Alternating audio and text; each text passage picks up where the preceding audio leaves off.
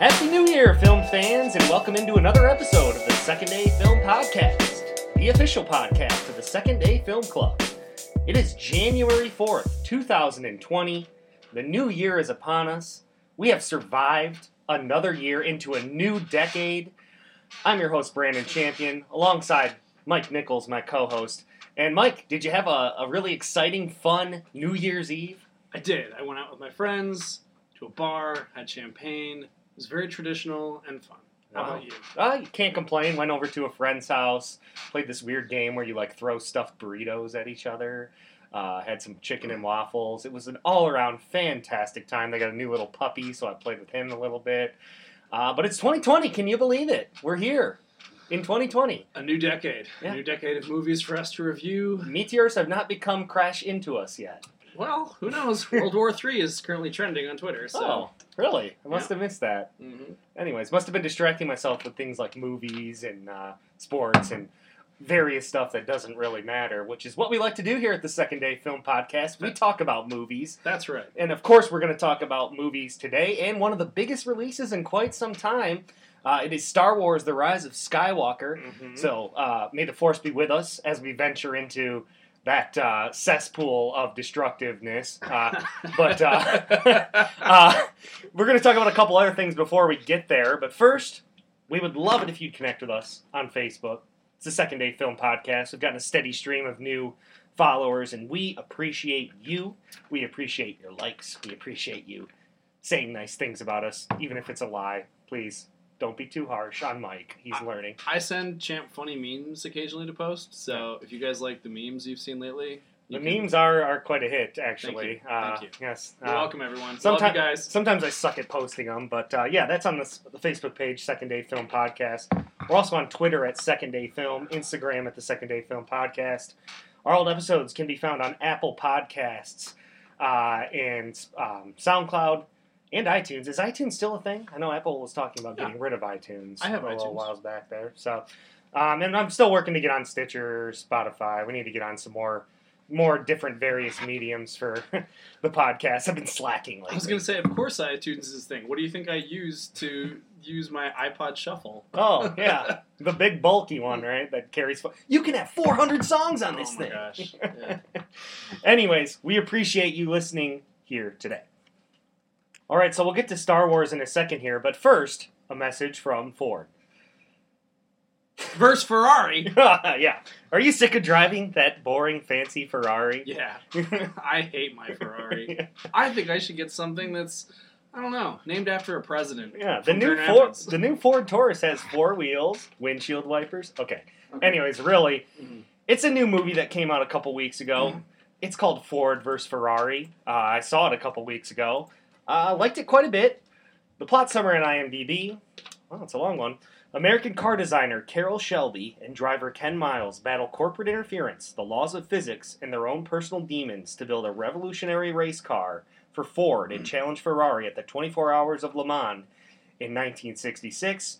This film is directed by James Mangold, stars Matt Damon as Carroll Shelby and Christian Bale as Ken Miles, John Bernthal, Josh Lucas, Noah Jupe, Tracy Letts, among others, star in this film. And like I said, Mike, this is a movie that's getting some positive buzz, positive reaction. Christian Bale nominated by Best Performance by an Actor in a Motion Picture Drama at the Golden Globes. I think that's well-deserved. So I was initially introduced to this story of this sort of war in the 60s between Ford and Ferrari. I watched a show called Grand Tour on Amazon Prime. I don't know if you've ever heard of this, but it's kind of like car guys who... It's a fantastic show in its own right.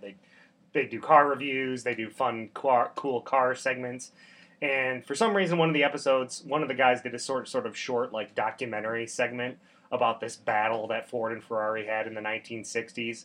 24 Hours of Le Mans, for people who don't know, is one of the most famous, prestigious races in the world. They race for 24 hours straight through the night.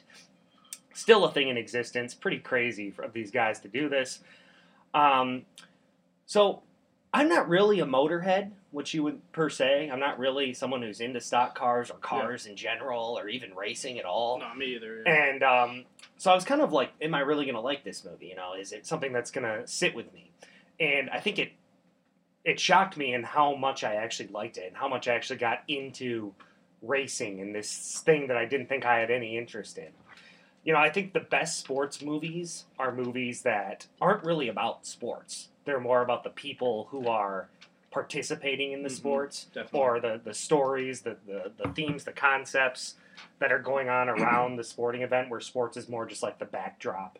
Yeah. And then, you know, but what we really care about is the character drama, stuff like that. And this movie does a good job of that. It does a good job of expanding it and making this movie about more than just racing. And, you know, and I think it's a fact-based story, obviously, so that's nice. It follows pretty close to history from what I can tell. Obviously, they took some creative license with things. But I liked that this movie wasn't, you know, something we've talked about before, Disney-fied, you know? Yeah. We talked about that with Remember the Titans, Miracle, which are movies that we love, and they're great. But those movies almost have moments where it's literally meant to manipulate the audience, right? They have these uplifting moments that give you the goosebumps and make the hair on your arms raise, and we like that about those movies. But because of that, it really makes you aware that you're watching a movie, right? It doesn't feel as much like a fact-based drama. And this film sort of happens more naturally than those movies. It shows the flaws that people have and how everything didn't go right and how Ford was almost cannibalizing itself as it was trying in this pursuit to beat Ferrari. So I liked this movie on that level. I felt like it did a great job transcending sports and making it feel like a real and interesting story. So do you want to see Ford vs. Ferrari? Are you interested in this movie? Yeah, I mean, I love the cast. Christian Bale's one of my favorite actors ever, as is Matt Damon. I really like what you said about how the fact that even though you and I aren't really guys who are into cars, this is still a movie that's enjoyable and relatable. I'm really curious as to, you know, where this movie fits into other kind of big pieces that have been done about this era, like something like Mad Men or... you know, what did it make you kind of realize about the 60s and about the way American innovation was changing in that historical time period? Well, I haven't seen Mad Men, so I know big fail on my part. Mind. But I mean, I know what you're trying to say is that, you know, it captures the time period well. This movie's really based in, I mean, it's based on the racetrack. It's based in the testing grounds. It's based in the factories. It's based in corporate offices. So we don't really get to see a ton of life outside of the 60s. It really is a focused movie about this battle, but it's the character drama, I think, that really is where this movie does a really great job. Damon and Bale are both great. I like Tracy Letts as Henry Ford II. I think he does a great job in this. Obviously, here in Michigan, we have a close tie to Ford. Sure. You know, we see Detroit in this film. Yep. It's an essential part of Michigan and really the world. I mean, yeah. You know, it's kind of our MO, our identity. So. I actually have another question. I've heard about this movie particularly because of a fight that occurs in this movie. Apparently one of the most realistic / funniest fights that people have ever said they've seen is in this movie. Yeah, I mean, it's basically Christian Bale's coming back from the grocery store, and he's carrying groceries, and then Matt Damon's character confronts him, and they end up getting into sort of like a fight where they're just tackling each other and punching each other, and they're like hitting each other with bread and groceries. It is quite comical. Although I will say the relationship between Matt Damon and Christian Bale is one of the... It's not weak. Like, the performances are great, and it's great to see them go back and forth with each other. Mm-hmm. But so, I'm a little bit confused in this movie. I don't think it does a great job sort of establishing, like, what kind of relationship these guys have. Yeah. Because we don't get to see that, like, when they first come on screen, they already know each other. Right. They're clearly associated in some way. They clearly have a history with each other. But I feel like the movie goes back and forth at times, like, relating between... Are they really close friends? Are they more like acquaintances who have been friends in the past? Are they... Like, what is... Sorry about that. What is their relationship and what is their dynamics? Because at times it feels like they're, like, besties who kind of see things in the same way, and then other times they're at odds with each other. And after this fight, they actually lay down in the grass and they're like, oh, it's been a while since that happened. Like, 2 years. So we're kind of supposed to get the idea that, like, this is just old hat for these guys. They get in these fights before, and then they're back to working together. But sometimes the relationship doesn't feel fully fleshed out, I think, is honestly one of the weak points of this movie. Also, Josh Lucas plays the Ford vice president, who's a real person, but he's like a comical bad guy. Like he's your cliche, corporate shady suit who's just against everything that the guys on the ground are doing. And I have to think this guy was a little bit more nuanced and multifaceted than he was in this film. Maybe he wasn't. Maybe he really was a stick-in-the-mud trash person, but he's in the higher rankings of Ford, like in senior management. I have to imagine this guy brought something to the table, and this movie sort of just portrays him as just like the foil, the guy who has to create obstacles for Matt Damon and Christian Bale. I just felt like he felt a little bit too cardboard cutout of a bad guy. But I guess that kind of happens when you have characters who are playing suits. There's only so many ways to play a corporate bad guy villain. Other things I loved about this movie, I think the driving scenes are fantastic, the racing sequences. And that's why the Motorheads are still going to love this movie, because the racing is awesome, the way it's shot and filmed. Really puts you in the car with Christian Bale from his point of view. You can really see the race develop. You really get a feel for what these guys are looking at. You can sort of feel the heat of the car and the track. You can smell the exhaust. You want to reach out and wipe away the sweat and grime from his face because you feel really in the race. And it's almost like you're riding one of those virtual reality rides at Universal Studios. That's a good director right there. Yeah. That's all directing. Right, and James Mangold, he's done a lot of good stuff. I think he did the Logan movie that I like a lot. He's got some other stuff. I'm not looking at his filmography right now, but that's directing. That's the cinematography team knowing how to really put you in the shoes of the race car and really make you feel what these guys go through when they're in 24-hour Le Mans. I really enjoyed the movie. I thought it was well done, entertaining, sort of sports flick that, like I said, really sort of transcends the sports genre a little bit and makes you feel what these guys are feeling. Not perfect, but it's a really enjoyable watch that I think most people will watch. I gave it an 8 out of 10. All right, moving on to what I believe is the first foreign language film we've ever reviewed here on the Second Day Film Podcast. It is a fantastic movie that was getting a ton of buzz all throughout the film festival cycles, and now, especially since it's come out in theaters in the United States in November. It's a movie called Parasite.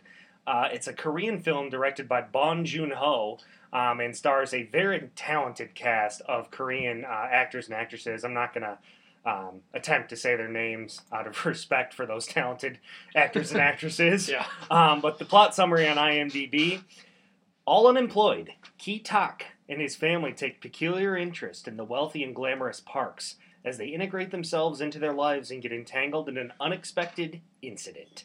As I said, this film is directed by Bong Joon-ho, who also directed one of my favorite films that has come out in the last decade. It's called Snowpiercer, which I think is a movie that both of us talked about before. Mike's shaking his head. You like that one too? It's a great movie. It's one of those little underrated flicks that just came out of nowhere. Right. It's really fun. Right, and that's actually in English language, or I think they speak Korean and English in the movie, and there's Korean actors and English actors. But that's Captain America's in the movie, actually. Yeah. So search that one out if you're not into the whole foreign language thing.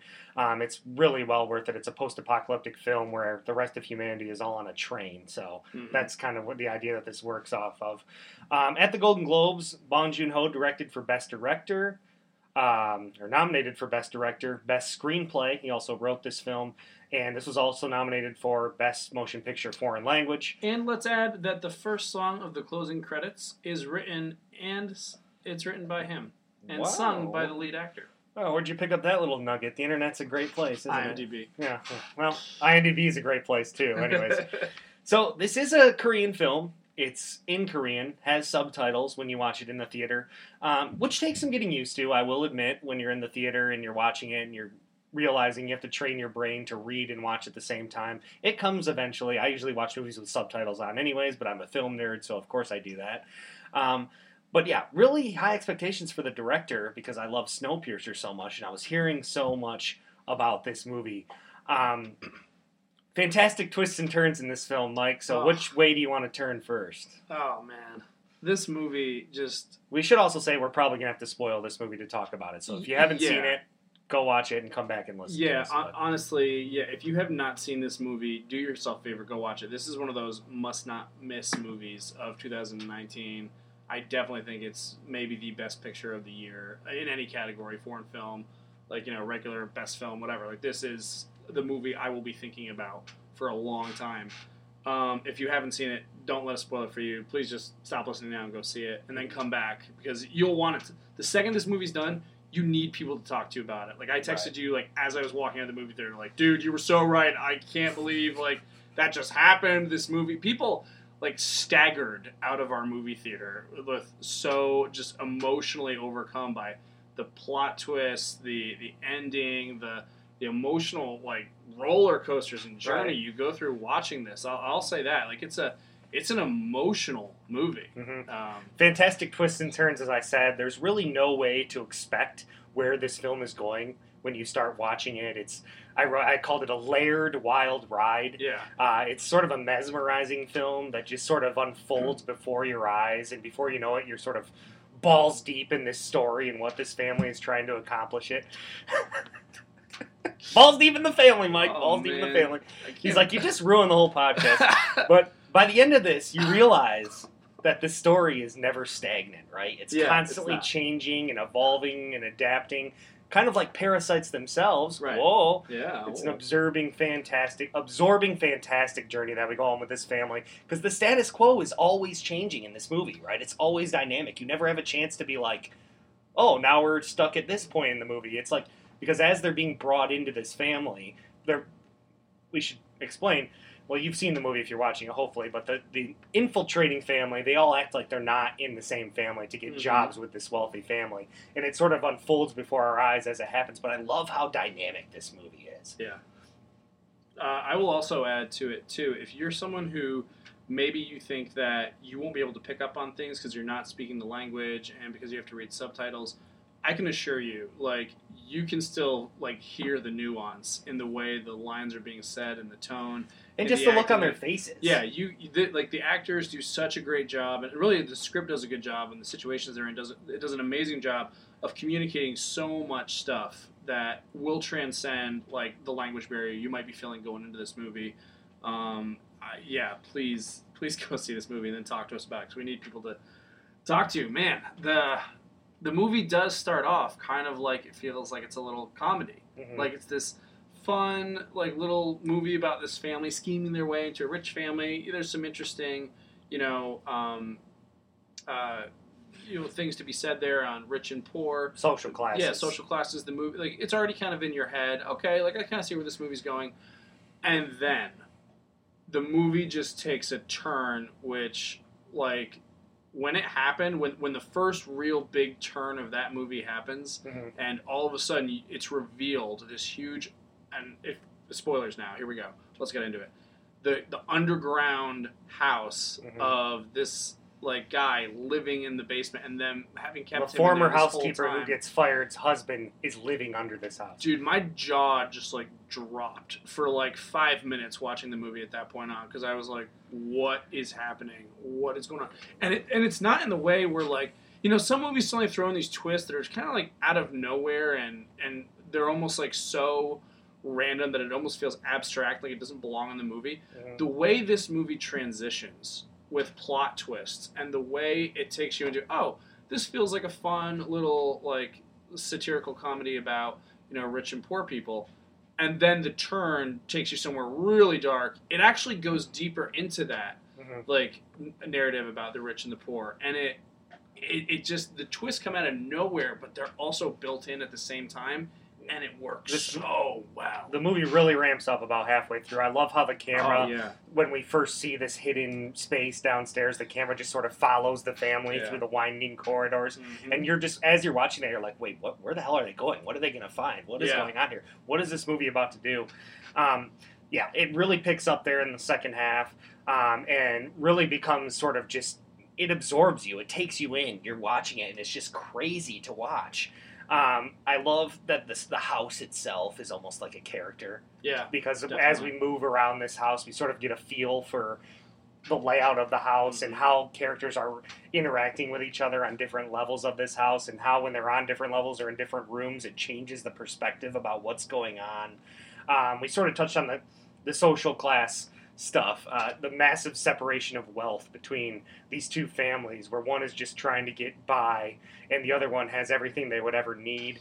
I love how that idea of social class is sort of symbolized by the large windows in both the Kim's house, their small semi-basement that ends up flooded, which when they're looking out, they're looking at trash, a drunken man peeing on their window. The first shot of the film is an exterminator blasting them with extermination, and they're like, we'll get a free extermination if we leave the window open, and they're just choking on their own vomit. And then you look at the Parks house, where they have this beautiful window that looks out onto this yard, this beautiful sunset when the rain's coming down. It's just like this peaceful, perfectly groomed yard, radiant sunshine, pleasant rain. So I think I love how there's that sort of contrast between the two existences that these two families live in. Yeah, it's very, and then the way it goes into, the tension and the building of that tension, and is this person gonna kill this person? Is this they're gonna see this? Is this gonna be discovered? Like, it has a very Hitchcock feel to it. I definitely think he threw a couple Hitchcock nods in there with windows in particular. The way it Rear shoots window? through the window. Yeah. There's staircases. There's a couple of Vertigo references, I think, and I think I read even somewhere that you can see like a Hitchcock movie on one of the shelves in the house or something. So he did. It makes sense. It does feel Hitchcockian at times. The scene, I was going to tell you this earlier, but the one scene I can't get out of my head that's still there. Well, there's actually two scenes like that. One is when the maid, the original housekeeper, who they get fired so they can sneak in, when she kind of is trying to escape, when she realizes the family's coming home, and she's going to try to like escape from the bunker to try to warn them and like tell them what's going on and get rescued. And her hands are still tied up behind her back, and she's running up the stairs with her hands tied behind her back, screaming, "Madam, madam!" like begging for help. Like, oh man, I just felt so much for her in that moment. I'm like, oh, because you don't want her to succeed in spoiling the truth, but at the same time, you kind of know she's in a terrible trap position now. This poor woman, and like this family did kind of come in and like wreck her life. It's crazy how her opinions of the poor family, the Kims, it changes throughout the movie. Oh yeah, we're like totally on their side at the beginning. We're like, okay, well, I could see this. They're trying to get money. Yeah, what they're doing is kind of a bad thing, but it's kind of harmless. These people have enough money. What does it matter? And then by the end, we're like, screw these people. They're the worst. Like, they're terrible. Like, I don't even care that they're sleeping in a gym. I'm glad their apartment got flooded. Well, I don't know if I feel that, but Mike doesn't hate him as much as me. No, but like you do realize though, that, like morality doesn't exist based on your status. Right. It's based on your choices and who the person you're going to be. And when the other scene is the ghost.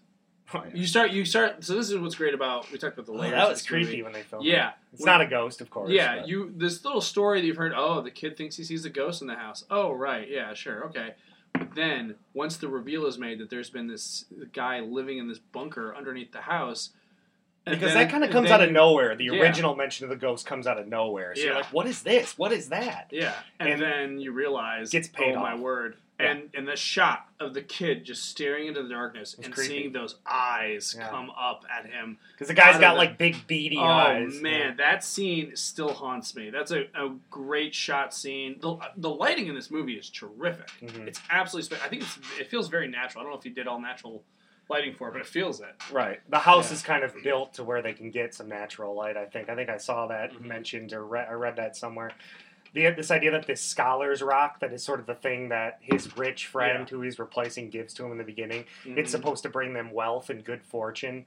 And I love the duality and how it ends up that rock, that's what he uses to try and kill the guy, and it ends up what the guy ends up using to put him in the hospital. Almost kill him. And I love that the thing that was supposed to bring him wealth ends up bringing him nothing but suffering. It's sort of what gets them into this whole thing. There's just so much of stuff like that in this movie where it's like cause and effect. One thing happens and it leads to another, or it changes the plot, it drives the plot. This is like a master course on how you write a film and make it unfold naturally and logically before our eyes. You know, I think we'll talk about Star Wars in a bit, but that's something that maybe doesn't occur in something like that movie. But this movie just happens so fluidly, and I just love it. It was just a fantastic movie to watch. It was such a pleasant viewing experience. It's 2 hours and 12 minutes long, but it felt like an hour to me because the movie was just so fun to watch. The movie feels very genuine, and it's because of what you said. The characters make choices, and then logical outcomes happen because of that, Right. and the characters stick to who they are as characters and keep just acting in the logical outcome of choices. Right. And it's amazing how many large, like, scale, epic, franchise movies, like, just don't understand. It's like, this character wouldn't make that choice. That makes no sense. But then we get to this plot, and then we can have this next battle scene and stuff. It's like, ugh. People really don't want that in the movie. They really want characters to make choices that make sense, and that actually does lead to a more entertaining experience than a movie that just forced 5 battle scenes at me just because for the spectacle of it. This movie doesn't have any spectacle, and it's one of my favorite movies that I've seen all year. The one slight gripe I guess I would have if I had any, and I love this film a lot, would be it's almost a little bit. I think it does require a little bit of a suspension of belief to think that this rich family could be conned this badly by these people. I mean, things do happen a little bit conveniently sometimes in the way that they're able to pull off these cons, particularly in the first half of the movie where they're like basically manipulating them in any way they want to. Yeah. I guess part of it is that there's this workaholic rich dad who's never around, and then the mom is just this naive, gullible, like, will listen to anything that anyone tells them. So maybe because the guy isn't around as much, maybe that happens. And there's 2 young kids, they're just kind of going with the flow. So that would be my slight gripe, that maybe things happen a little bit too conveniently in the first half of the movie. But we got to set this up somehow. So, Let's talk about the violence in this movie real quick. How would you say, compared to like the way you see like a Quentin Tarantino movie or the way you see a Marvel movie, like the way violence is portrayed.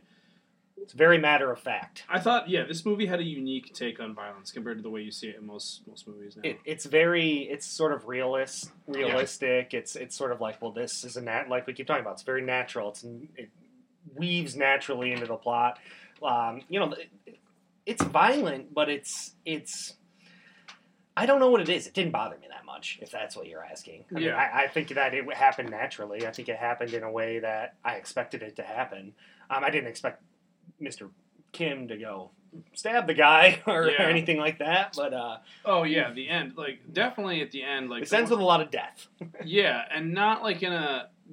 not even in a gory way, but in a bloody way, if that makes sense. Like, it's not designed to impress you with that's going to hurt so bad, or, it's more like...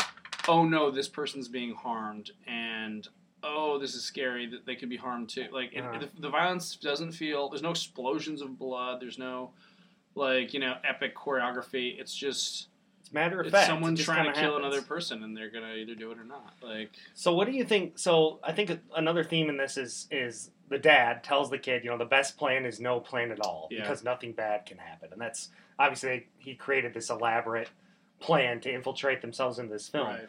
So I think that's an interesting idea, but what is also interesting to me is the kid doesn't learn that.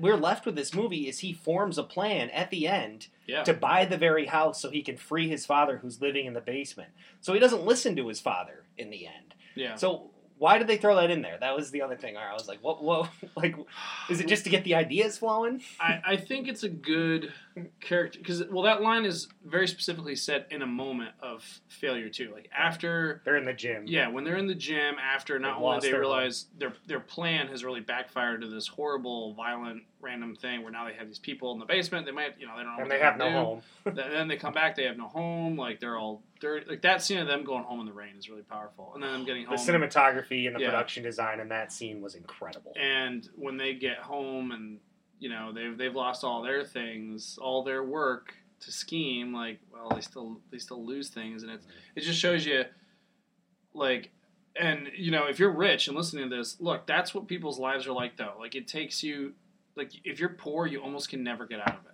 Right, like, and you can't plan for everything. You can't plan for everything bad that's going to happen. I think that's kind of the idea. You don't have enough resources in a certain sense. Yeah.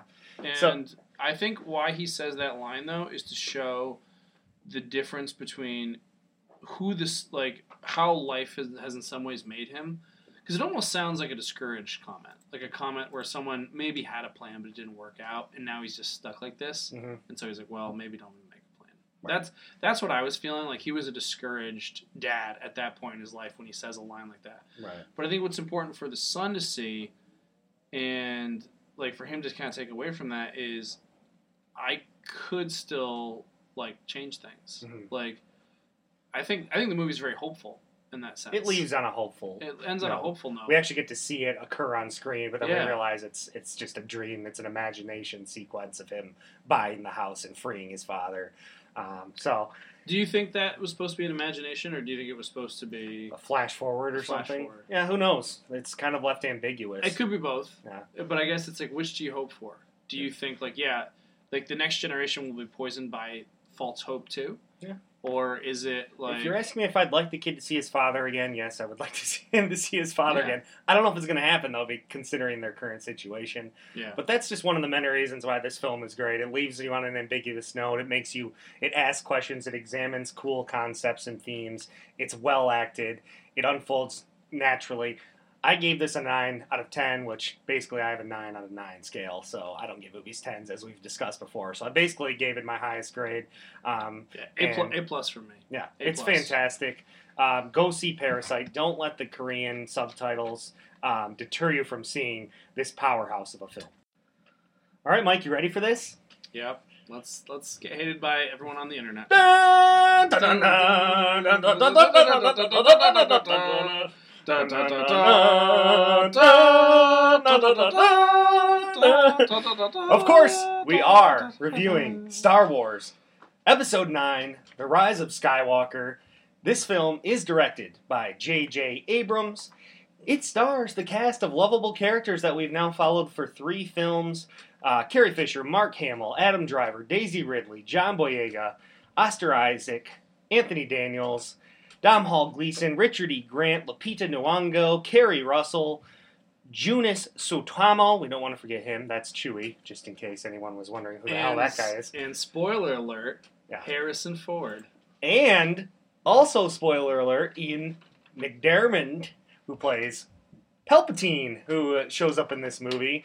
Kelly Marie Tran also in this briefly. We'll touch on that. Yeah. But, so, obviously, Star Wars, whenever you're dealing with Star Wars, it's always a topic of conversation, always highly anticipated. This is one of the most iconic, if not the most iconic, film franchises in American cinema history, which started way back in the 70s, continued with the prequel trilogies, and now we have this, the sequel trilogy. Don't forget the Ewok films. Oh, yes, Ewoks. And of the course. Christmas special. Solo, Rogue One, shoot-offs. We have shows, merchandise, video games. Star Wars is epic. There's no other way to describe it other than epic. Well, okay, there's other ways to describe it other than epic, but it is, whatever you think about it, it is epic. And whenever I go to a Star Wars movie and that scroll starts and I hear the music and we see it, I can't help but get a little bit emotional, Mike. This shit fires me up. Good for you. You don't get excited when you see the scroll, when you hear the music? Not anymore. Wow. I have Thanks to. for sucking the joy out of everything. I have to admit something. You Who guys. is this stick in the mud? Jeez. I really loved the Star Wars movies when I was a kid. At the time that as I was aware, there was only 3 Star Wars movies. And then I saw The Phantom Menace when I was a kid. It had just come out. I loved it because I was young and foolish. And then Attack of the Clones. You liked came. Jar Jar, didn't you? I didn't like Jar Jar, but I thought pod You racing loved and Jar Darth Jar. Maul, and I liked what I was like, oh, this still feels like Star Wars. This could be going places. But then Attack of the Clones came out, and I really just did not care for that movie. And then after that, kind of Star Wars went downhill for me. So Revenge of the Mike Sith hates was Star okay. Wars. Good to know. Revenge of the Sith was okay, but it was dry, like in a lot of ways. Like the acting was clunky and the plot, like it just. And then they brought the new ones out, and it was like, oh, okay, now we're just Disneyfying it and like redoing the first movie. Okay, these characters are nice and lovable, and they're setting up things. This could go places interesting. And then the Last Jedi is like, no, it's not going to go anywhere because. Subverting expectations. I was like, okay, fine, like, whatever. And now this one came out, and it then just was like... So it just did all the stereotypical things that weren't interesting, and it didn't really go anywhere. It was... Where did this go? And this led to a fight. Oh, the big secret is I'm all the Jedi and you're all the Sith and I win? Went straight because I have 2 lightsabers? Went straight to the bank, Mike. That's where it went. But, Star Wars... I don't care about Star Wars anymore, you guys. Yeah, Sorry. Well, I don't care. It's good that we're I don't think it's that interesting. It's good that we're going to spend 20 minutes talking about it then. The first 3 were great, and everything else back since then hasn't really been that special. So there it is. Those of us... Hate away, Internet! Those of us who like, Star Wars, we're excited for this movie, although I will say Star Wars fans do annoy me. Nothing annoys Nobody's worse with Star Wars than Star Wars fans. And as we've talked about before, sort of with Game of Thrones, sometimes I think media gets too big for its own good. There's no way you're going to please everyone. Everyone's going to have something to say. Sure. Everyone's going to gripe about something. I'm totally admitting I might be one of those people. That's fine. I don't mind if anyone else liked it. Good for them. They can like it. So you hated this movie? I didn't hate it. I just thought it was really... Why didn't you like it specifically? Talk about something specifically. Where do you want to go with this? Okay, let's start off with the whole intro. It's just the scroll, Palpatine lives or whatever. Except the dead speaks. Yeah, the dead speaks. The voice of Palpatine has been heard. And it was like, this is a huge plot point, and you're just shoving it into the scroll. We thought Vader killed him. Yeah. Like, this is a big thing. The emotional reaction of these characters to something like this. Like, can you imagine Leia's face if Palpatine, if she suddenly heard his voice, or, all these other characters, or all these other... Lando, how would all these characters suddenly feel if the worst, most terrifying, enemy they've ever faced is suddenly around? We don't really get to see We don't know. It's just in the scroll. He's back. And I understand that with Carrie Fisher's death, they probably had to do what they can to, kind of keep her in, It's very clear that they had to sort of use her in certain ways. Yeah. It kind of pulls you out of it a little bit. Yeah. So, yeah, I agree. I almost wish they wouldn't have... I mean, the Palpatine stuff is in the trailers. I almost wish they never would have told us. Imagine the impact if he just would have showed up, though. I mean, it could have been better. I do agree they just kind of force it in there. There's too much effort in this movie to tie it to the original trilogy or retcon it or make it fit into this nice, neat box. What is wrong with having a story that is free of the original? I don't understand. The Harry Potter movies did it, the new ones, and I hated it. Why do the Hobbit movies tried to do it when they came out to tie it to the original trilogy? Why do we have to do that? Why do we have to force things in there to make it ooh, wink, wink, audience, here comes something new that you're going to get, that you're going to love?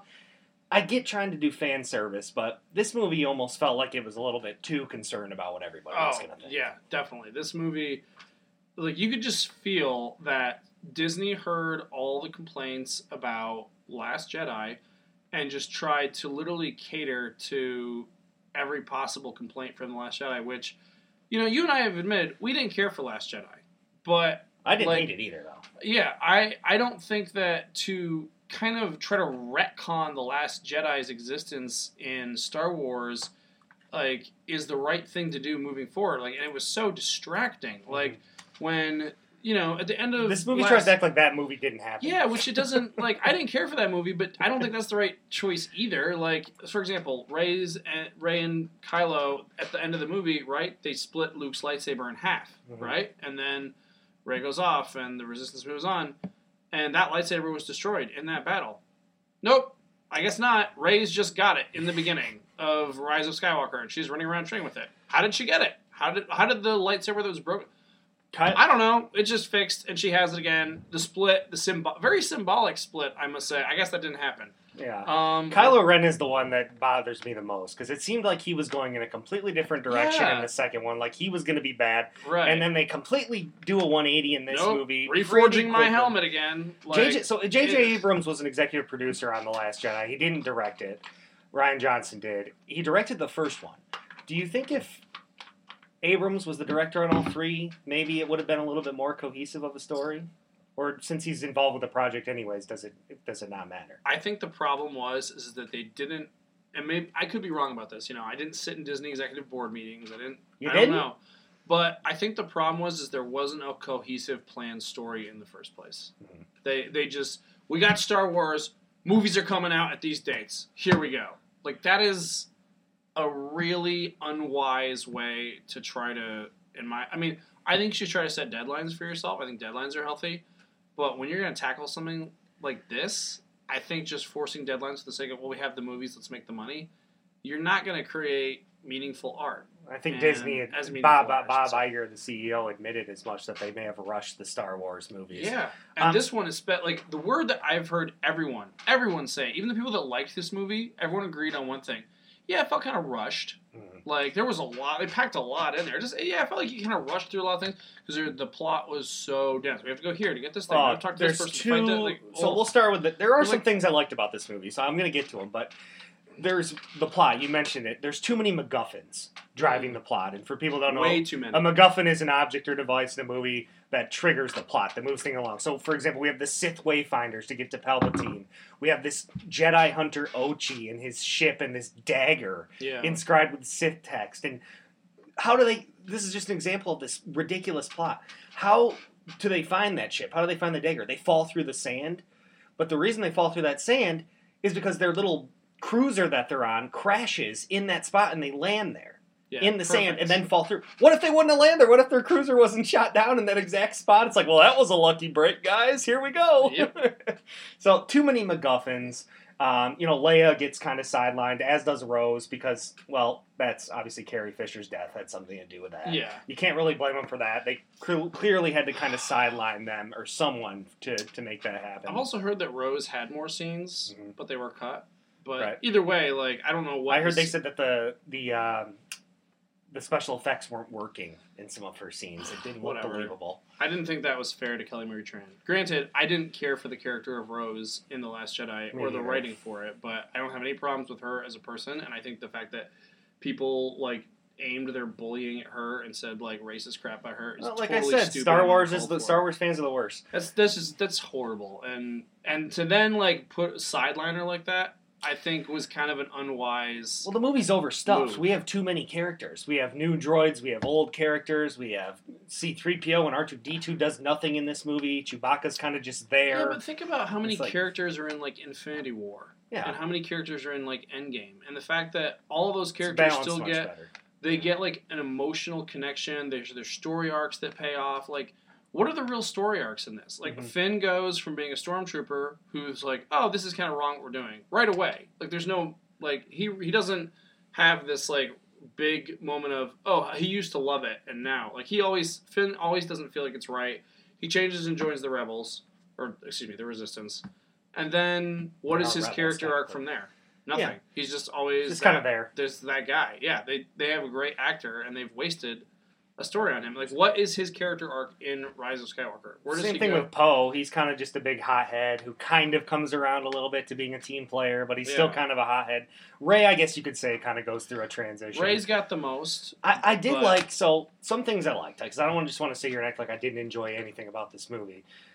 I thought the third act, it was pretty good. I kind of liked the ending. I thought it was cool. It was drama-filled. I liked how they focused on Rey and sort of her internal struggle of good versus bad. Because at its heart, Star Wars is a movie about good versus evil.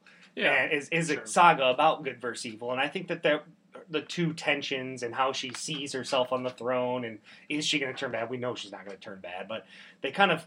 I thought it was cool how it was sort of a personal movie when it came to Rey and to a lesser extent Kylo Ren. Yeah. And while I don't think Kylo Ren's transition to the good side was believable, I understand what they were trying to do, and I at least liked that they focused on the connection between Kylo Ren and Rey.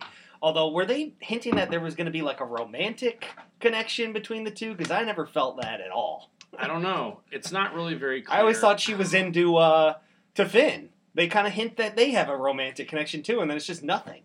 They also hinted that Finn was going to have a romantic connection with Rose, and then that never matures into anything. So it's kind of scattered. Yeah, it's very scattered. And Rey is definitely the best character to come out of the new trilogy. I really like Rey. I think Daisy really did a good job too. I love the last scene when I loved when we were hearing all the former Jedi's voices in her head, like Yoda and Qui-Gon and Obi-Wan and Mace Windu. Apparently, they actually shot them. Like, I guess I've heard this is true. I guess I don't know. But if this is true, this is a waste. They got, like, Hayden Christensen in costume, Ewan McGregor in costume, Samuel, they got them all in costume to be Force Ghosts. Right. Like the end of the Return of the Jedi. Yeah, and then they just didn't use them. They just had to be the voices. I liked how it was mashed together though. I thought it was. That would have been better. Would have been better with the ghosts. Yeah, but don't do this. Don't do this thing where it's like, oh, they didn't do it the way I wanted it, so it sucks. I hate when people do that. It drives me crazy. It's not that I wanted it that way. It's just, I heard they did it that way. I'm like, oh, that's cool. But then we decided not to. Well, that would have been cool had you done it the way you did it. But I guess you don't want to do that. There's not enough money, Mike. Yeah, that's right. I thought there was some great scenes in this that I was into. I liked when they were on the speeder thing, the barge in the desert, and they were being chased. I liked when they were running through the Death Star and they're shooting all the stormtroopers, cool. And they're just kind of running. Like I thought there was some cool action. Yeah, there's good action. You know, I liked when they're riding the horses almost on top of them. Oh, what an absurd plan! Like what? It was the first time a bow, as far as Chewie's crossbow is still like a laser gun, but this is the first time that I've ever seen like a bow used in Star Wars. It was very grassroots. It felt like the Dothraki showed up. Right. And they were like, "Woo, yeah, we're going to use the Dothraki to take down the Empire." You didn't like anything about this movie? I liked Rey. I thought she was good. I thought the Knights of Ren were wasted. None of them. That was a cool idea. Yeah, Knights of Ren. Oh, here's this guy. They had this huge emotional connect. They literally murdered all their fellow students and their teacher to follow this guy. They never once say a word to him. They fight with like. They don't even have lightsabers, do they? I don't. They have like random things. They have swords. Yeah, they have like random axes and stuff. Like I feel like that's how you could sum up this movie. Well, that was a good idea. Too bad we didn't do anything with it. Yeah. It feels like a collection of good ideas that weren't formulated together into a cohesive story. The pacing's odd. Characters are wasted. This movie should have been better. Could have been better. Let me ask you something. How did Palpatine come back to life? It's not addressed. We don't know. I guess we're supposed to think that he just has this force power and the force brought him back to life. I don't know, man. I don't know. There are missing gaps, and for a movie that's 2.5 hours long, there shouldn't be as many missing gaps as there are. I clearly liked this movie more than you did. I gave it a 7 out of 10. I didn't think it was that bad. I was entertained. I felt emotionally connected to some of the characters. I'm glad Chewbacca's still with us. Thank God. Chewbacca should be the emperor of the world. I will say that forever. I wish I could do a Chewbacca. And they did a really Chewbacca's death, fake death or whatever, which then they reveal. So there's no real emotional to the audience before the there's no real emotional impact there. And also, even when the kids, Chewie just died, they just move right on. Like, well, gotta get to the next thing. Like they don't even there's no stakes anymore. The characters when they sit down, they don't actually have talks with each other about how they feel. Like Finn, they talk about plot, but even like Finn, he never tells her what he was trying to say to her the whole time. Mm-hmm. He's like, hey, there's something I really want to tell you. Something I want to tell you. What is it? Is it he loves her? Is it that he's actually force sensitive and he's wanted to reveal this to her? What is it? We don't know. The movie doesn't answer it. Again. Lando shows up. He's largely wasted. Yeah. He doesn't really get a cool moment, honestly. I mean, he comes back. Yay, why weren't you there the whole time? I like the line, there are more of us. Don't worry. Yeah, that was cool. I like that. When everyone showed up, it felt like Avengers Assemble moment. Yeah. Like everyone shows up and it's like, woo, let's go. But even that line, there's more of us is a fine line, but is that why we're winning? Because there's more of us? We're actually the majority? They weren't. They still weren't winning. It's because Palpatine controlled them all until Rey destroyed him. So they still weren't winning. But I felt like it had some emotional impact. I felt like it was a decent way to end it. I liked the third act, but I agree most of the movie is kind of sloppy and there's wasted opportunities here. Maybe I need to rewatch it, because I admit, the first time I saw Endgame, I didn't like it, and the second time I saw Endgame, I loved it. I thought it was a masterpiece. I think you have to look at it. Maybe if I watch this again, I'll sing a different tune. Sorry if I'm being a downer on this, guys. Well, my case, Star Wars, so that's I don't hate Star Wars. I love the first original trilogy very, very much, and I think there's good things in all the other ones, but just overall... I don't think so. Do a quick ranking of the movies and give us a grade for this one. Okay, I would say if we're doing of the basic 11 main Star Wars movies that have come out that people kind of think of when they think of Star Wars, I would say number one, I think the best movie is Empire Strikes Back. I think the second best movie is New Hope, the original one, which is so groundbreaking and amazing. I think Return of the Jedi is the third best one. After that, I would probably say Force Awakens. They start off really strong. There's a lot of good, likable new characters. A New Hope 2. A New Hope. Basically a New Hope 2, essentially. After that, I'll throw maybe... it's kind of a tie between Revenge of the Sith and Rogue One. I thought Revenge of the Sith had some amazing sequences, and it really did kind of have some emotional impact in some sense. But overall, you know why? Because I just love that scene where he talks about Darth Plagueis. I think that's one of my favorite scenes in all the Star Wars movies. Is that scene? I like the fight between him and Obi-Wan. Yeah, that's really good too, and that built well. So I'll put that there. Rogue One was really good too. That last fight in Rogue One, the Battle of I don't fantastic. know, whatever that place is. I don't know. Puts the war back in Star Wars. Yeah, it feels like Star Wars does the Alamo, and I was like, this is really great. Yeah. And Darth Vader. And we get to see the suicide mission that we've heard about in New Hope, which is cool. Granted, and the way it ends with Darth Vader. Granted, the characters weren't that interesting, but you don't hate it, so I'll put that up there. And then I'll say after that, I know everyone loves to crap on Jar Jar, and it's a lot of the stupidness of this movie, but whatever. Phantom Menace has, in my opinion, the best lightsaber fight in all of Star Wars. It's got the Darth Maul fight, and it's got pod racing, and it's got, I don't know, I liked it as a kid. It's sentimental. I won't fight you or disagree with you if you're like, that's a terrible choice to be putting in that place. Fine. After that, I'll go Solo, and then I'll go Attack of the Clones, then Rise of Skywalker, and at the bottom, wow, The Last Jedi. Jeez. Mike hates Star Wars, like I said. Don't hate Star Wars. My ranking is Empire Strikes Back, of course. I loved Rogue One. I put it second, to even ahead of two of the old ones. A New Hope would be 3 for me. Then Return of the Jedi. Then Revenge of the Sith. Then The Force Awakens. Then The Rise of Skywalker. Then The Last Jedi. Solo, The Phantom Menace, Attack of the Clones. So we've got some similar. Our first and last are both the same. I like Rogue One a little bit more. And I like Revenge of the Sith a little bit more. So what's your grade for Rise of Skywalker? C, senor. Sounds like you hated it more than that. I don't hate Star Wars. I hate bad writing. Okay. We can all agree on that as journalists ourselves. Anyways, that's our review. Like it, hate it, blast us with Force lightning, you know chop what? us in half with a If lightsaber. you like this movie, that's fine. There's a lot of reasons you would enjoy it. I'm just giving my own opinion about how I feel. Well, that's what you're I here am not for. the ultimate emotional center of right and wrongness when it comes to movies. You're not? If you Why? like this That's movie, why I invited you. That's fine. Like the movie. Enjoy the movie. I had friends You mean who we're love allowed Star to Wars. disagree on a podcast where we review things from our own perspective? I have movies that I'm like, this is the stupidest choice for a character to make, and I still love this movie. That's fine. If that's the way you feel about this, fine. Long live Jar Jar. No, no, that's not what I'm saying. Don't twist my words. This is another thing about the Star Wars fandom. Let us just say it. It's such a... You know why this fandom gets so annoying sometimes? Because people pick camps with all these things in the camps that aren't there. I like Phantom Menace. Oh, so you love Jar Jar? No. I like this in the movie and that.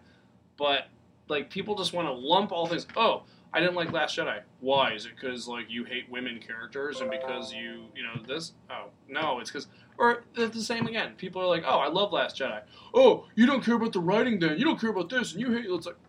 No, they like it because they thought there was risk that was taken with the movie, and they thought that it showed something new, and they they thought the lightsaber fight was epic. The two joining, it was. Mm-hmm. People can like a movie I don't like for right reasons, and that's fine. Yep, it is fine. I mean, that's why everyone's allowed to have their own opinions. Yeah. And one thing we can all agree on is Star Wars will always be culturally relevant, and it will always be debated. And be nice to each other when so talking about this stuff. Be nice to each other. That's be that's nice. What We'll leave you with that. We'll leave you with that. Be nice, like Yoda would want. Yeah, Luke Mike, wouldn't want you to be shitty to each other about reviewing Star Wars movies. And we'll try and keep that message in mind on future episodes of the Second Day Film Podcast. Anyways, that's what we got for you here today on January 1st. First show of the new year, Mike. Nice work. We'll continue to unleash some shows here in the future. And our next pod coming up, me and Mike are going to unveil our top 10 films of the last decade each. We're still working on compiling those lists, so we'll have that for you fairly soon. If people don't hate me after this, they're really going to hate me after that. Yeah, Rise of Skywalker will clearly be in Mike's top 10. Anyways. No, it won't. Thanks for listening. Like the Facebook page. Listen to our old episodes on Apple Podcasts and SoundCloud. And until next time, for Brandon Champion, I'm Mike Nichols. May the Force be with you. Did I just say that I was Mike Nichols? I just want if anyone from what? Star You're Wars, interrupting my outro. If anyone from Star Wars is listening to this, I still love all of you. Please don't J.J. Abrams. Please don't hate me. J.J. Abrams isn't listening to our dumbasses. Okay, we're leaving. May the Force be with you, and we'll see you at the movies.